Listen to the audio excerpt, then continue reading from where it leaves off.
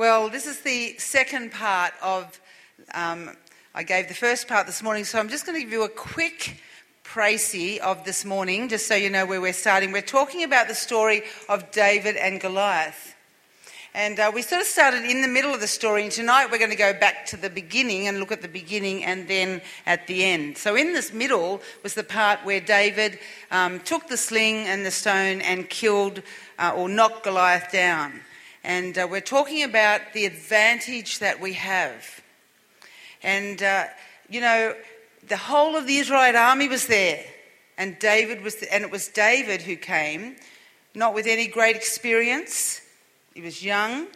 He was certainly, his size was diminished compared to the giant. And yet, he had the advantage.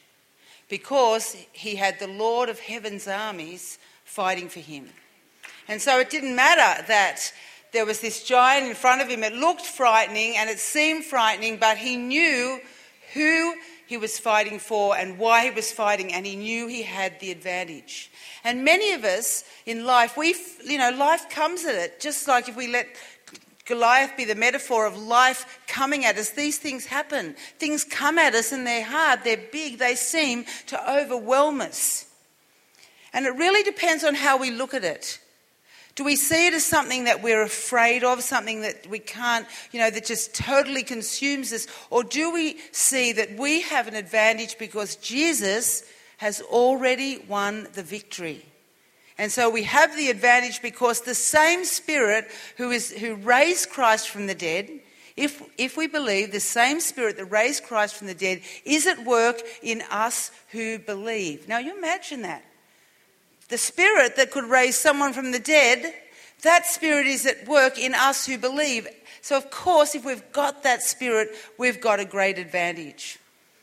And so this morning we're looking at that and being aware of the advantage that we have, and how do we make sure that we exercise that advantage? We act on what we believe, not what we feel. This is what Joel was talking about. We act on what we believe, not what we feel, because sometimes our feelings just could totally take us, right off track. But if we act on what we believe, which is truth from the Word of God, then things will work out as God has promised. And so that's where we went this morning. So this evening, we're going to start by looking at 1 Samuel 17. If you turn your Bibles, if you have them, or look to the screens. 1 Samuel 17, and we're going to read verses 1 to 11. The Philistines now mustered their army for battle and camped between Soko in Judah and Azekah at Ephes Dammim. Saul countered by gathering his troops near the valley of Elah. So the Philistines and the Israelites faced each other on opposite hills with the valley between them.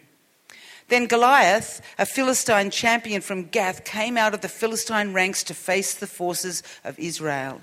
He was a giant of a man, measuring over 9 feet tall. He wore a bronze helmet and a coat of mail that weighed 125 pounds. He also wore bronze leggings, and he slung a bronze javelin over his back. The shaft of his spear was as heavy and thick as a weaver's beam, tipped with an iron spearhead that weighed 15 pounds. An armor-bearer walked ahead of him carrying a huge shield. Goliath stood and shouted across to the Israelites, "Do you need a whole army to settle this? Choose someone to fight for you, and I will represent the Philistines. We will settle this dispute in single combat. If your man is able to kill me, then we will be your slaves. But if I kill him, you will be our slaves. I defy the armies of Israel. Send me a man who will fight me." When Saul and Israelites heard this, they were terrified and deeply shaken. I was looking at that first part of that story of David and Goliath. The Israelite army is consumed with fear. Why was that? Because they were totally overwhelmed by the presence of Goliath, this giant. He had so taken their focus that they were missing their advantage. They were on the side of the Lord of Heaven's armies. He always has the victory. And yet here they were in fear.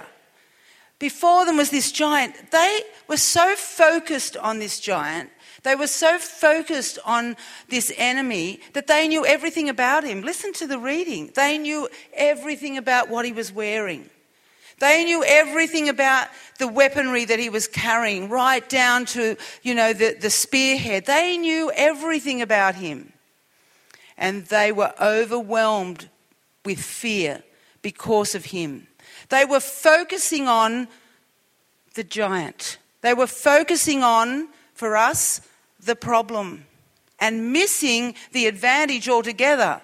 They had the Lord of heaven's armies who would deliver them out of the hand of the Philistines, out of the hand of Goliath, and yet they were totally afraid and deeply shaken. What do you focus on in your life? When these things come against you, what do you focus on? It's really easy to focus on the problem. And the problem becomes so big it overwhelms us. We don't feel well. We begin to feel sick and we think, what's wrong with us? So we go onto the internet and before long we're sort of searching med something or other, and we've got this and we've got that, and we're starting, truly, people are getting very worried and fearful of what's wrong with them. And we're letting it become gigantic in our view, this problem that we have. And we focus on it and we focus on it, and we actually get sicker and sicker because of the fact of where we are focusing. And we miss the fact that we have the promise that Jesus said, by my stripes you are healed. That's the advantage that we have, and we miss it altogether because we focus on the problem. We focus on the giants in our lives, loneliness. It becomes overwhelming, and we begin to see the more and more detail about the loneliness in our lives, or perhaps fear, failure. I'm hopeless. I can do nothing right. And we start making these huge generalizations because we're looking in detail at every little thing that we do and how we might fail. Sickness, addiction, betrayal, loss. These are giants in our lives that come at us. And they are difficult. They are difficult to face. But because we focus on them, we miss our deliverer. We miss seeing our Saviour. He is our advantage. And you know what the advantage is? It's when you are put in a favourable position. He will put us in a favourable position every time because he promises that. If you focus on the giant in your life, on the problem, you're going to miss the advantage and you're going to miss out what God has for you. I said earlier, the same Spirit that raised Christ from the dead is at work in us, in me, who believes. But God is not just working, he is not just working in us, he is for us. He is for you. He said that he is for you. And if God is for you, then who can be against you? That's what the scriptures say. So here are the Israelites, focused totally on their problem, deeply shaken and fearful, missing the advantage that they have. And the story goes on. Saul is desperate for someone to come and fight Goliath because he sees that Goliath is causing havoc in the troops, and eventually they could all end up as slaves or even dead. Let's go on looking at 1 Samuel 17:20, verse 20. So David left the sheep with another shepherd and set out early the next morning with the gifts. He's been asked by his father to take some food and gifts to his brothers who were soldiers in the Israelite army. David's a shepherd boy and he was back at home.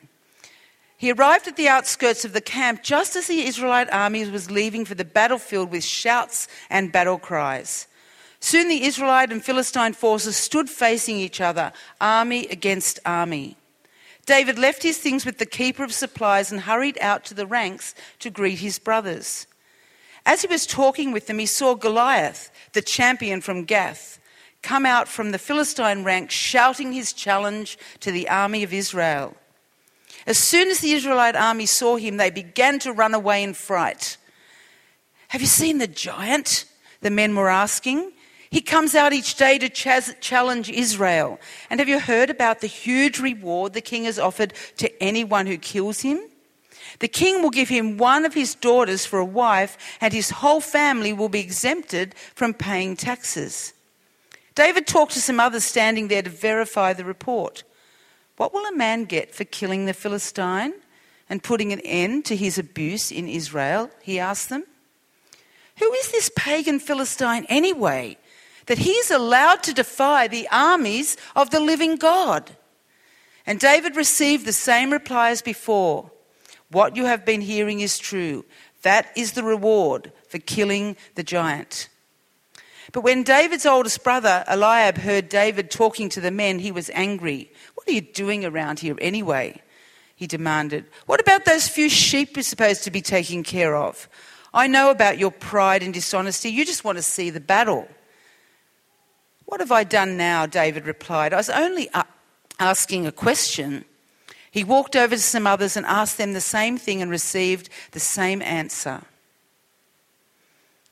Now David gets to see the giant, and he asks this question: what is the reward for killing the giant?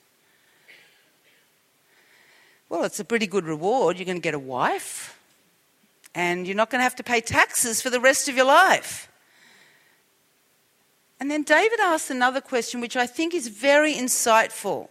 He said, "Who is this pagan Philistine anyway, that he's allowed to defy the armies of the living God?" David's standing there thinking, why are you letting him do this? You've got the Lord God Almighty, the Lord of heaven's armies on your side. Why are you letting him defy God? And he's thinking to himself, why aren't any of these Israelites, any of them could get the reward. They all believe in the Lord God Almighty. He's there on his side. And yet they're running in fright. They're running away afraid. He can't understand how the Israelites are letting Goliath get away with this. They have God on their side. Can you see the difference between David and the Israelite soldiers? They're not looking at the advantage because they are so overwhelmed by the giant. But David knows he can win, not because of his skill, but because who he is fighting for. He knows he can win and that he can claim the reward. Any of the Israelites could have claimed that reward. They all fought for the same Lord. They all had God on their side. But they missed seeing their advantage, so they missed getting the reward. You see, an unrecognised advantage means an unclaimed reward. An unrecognised advantage means an unclaimed reward. Anybody could have stepped up that day from the Israelite side and claimed the victory, but because they missed seeing the advantage, it went unrecognised. The reward was unclaimed. I heard a story about a boy who was at a college in America, and one day he was at his wit's end and he went to the ministry office and he asked to see someone, and he was talking to them and he said, "Look, I'm really hungry. I have run out of money and I need some help. Is there any way that you can provide me with something so that I can just eat a meal?" And he was really desperate. And the director said to him, "Well, give me your ID card." And so he took the ID card and he looked at it and he looked at the back and he said, "Do you know that on this ID card you have a full meal plan paid for by your parents? You could be eating 3 meals a day in the dining hall. Your ID card is also your meal plan and it's fully paid." You know, as Christians, as people who believe, we have an ID card that says that we have been set free because of Jesus. And our ID card is our means of provision for every area of our life. And you know where that provision comes from? It comes from here. It comes from here, from the Word of God. He has a promise for every occasion. Every occasion. There is a promise in there that you can claim. This is your reward. This is already, Jesus has paid for this in full. And all we have to do is to claim it. He says, my God will supply all your needs. In Psalm 23, David said, you prepare a table for me in the presence of my enemies. You know, so often we remain hungry for something that Jesus has already paid for. We're desperately hungry to be free, but he's already paid for our freedom. He's paid for our healing. He's paid for our deliverance. And it's time to claim your reward. It's time, claim your joy. Claim your peace. He's paid it. He's paid it all. Claim your healing. Claim your freedom.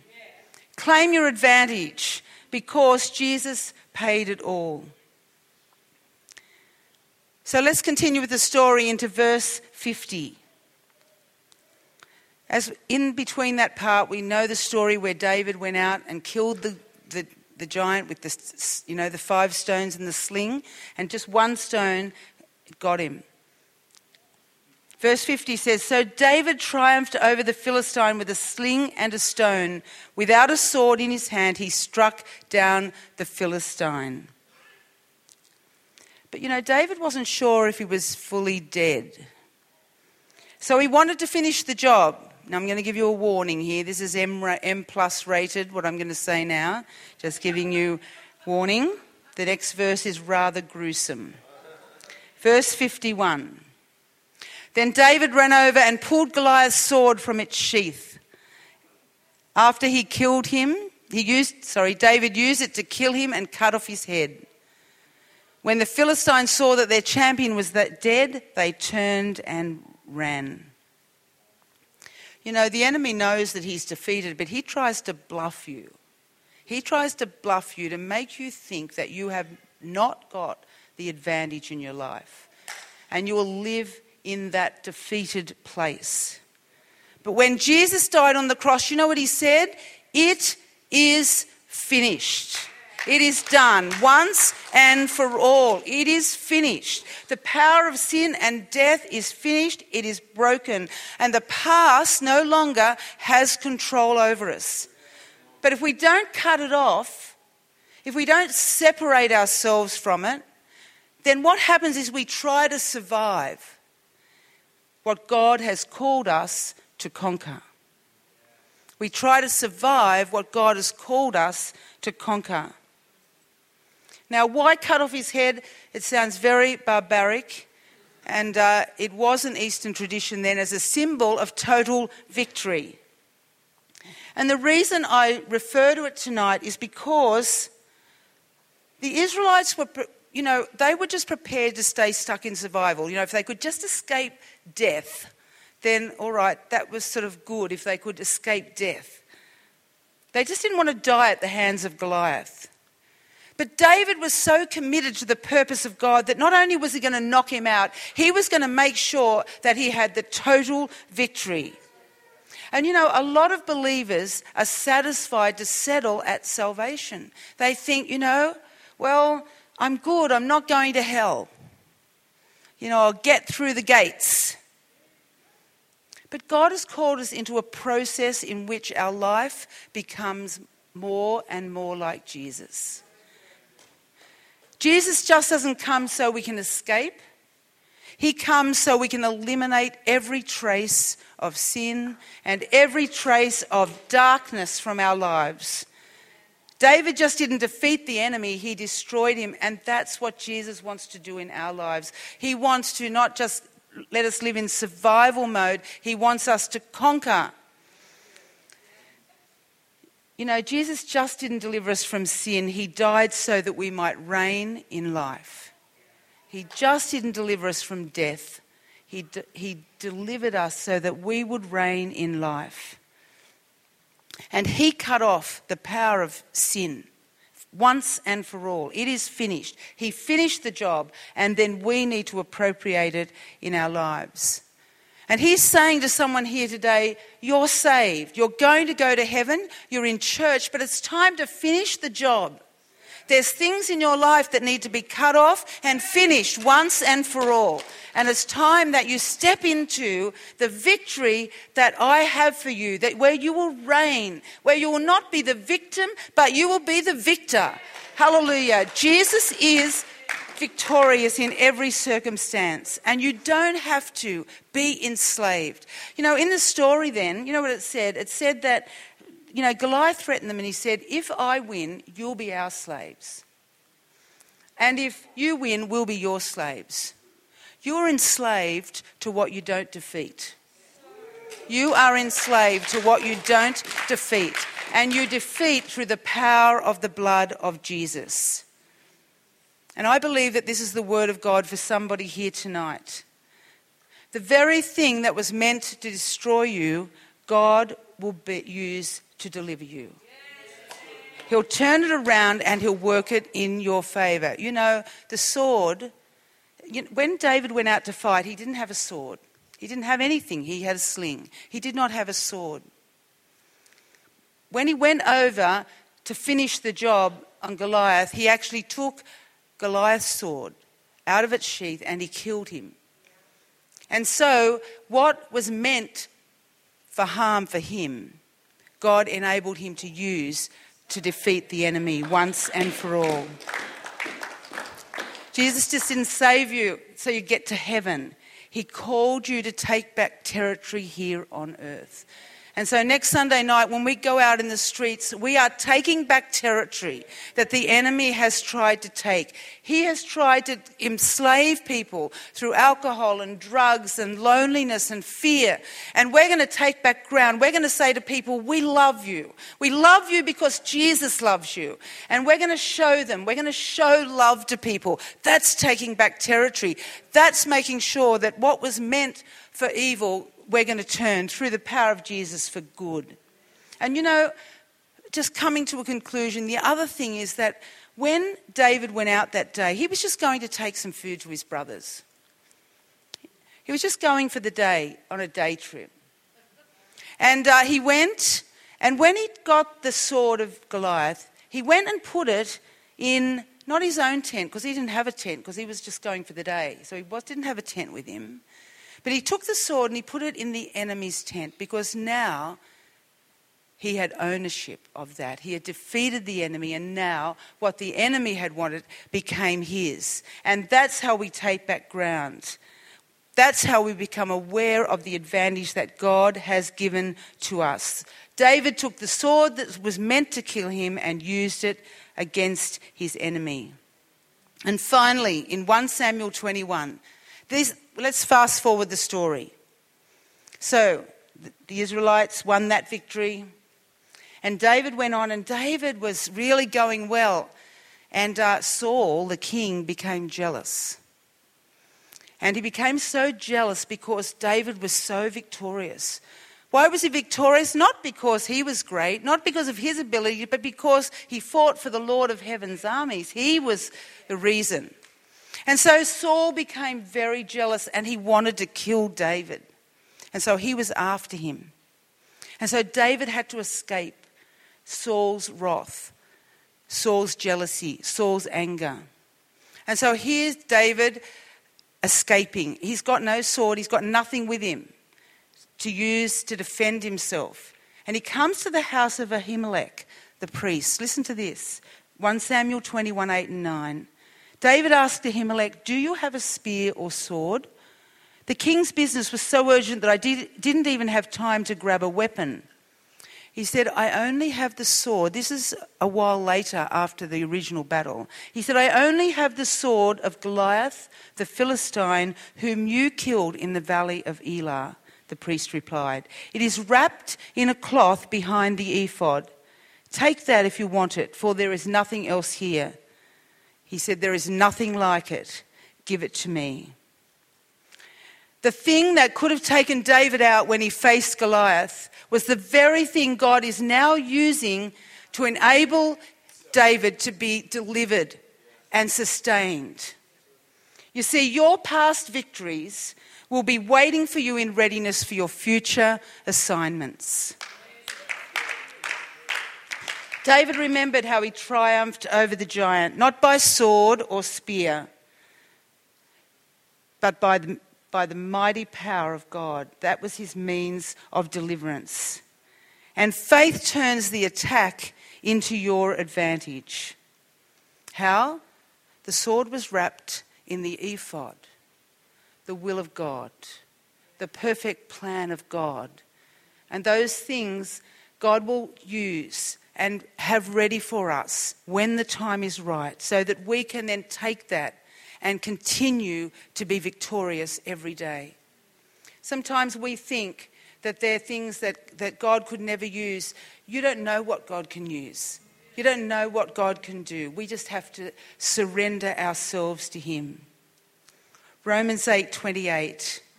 And we know that in all things, every attack, every problem that comes your way, every Goliath that you are facing, in all things, God works for the good of those who love him. Now, all things are not good. That's not saying that.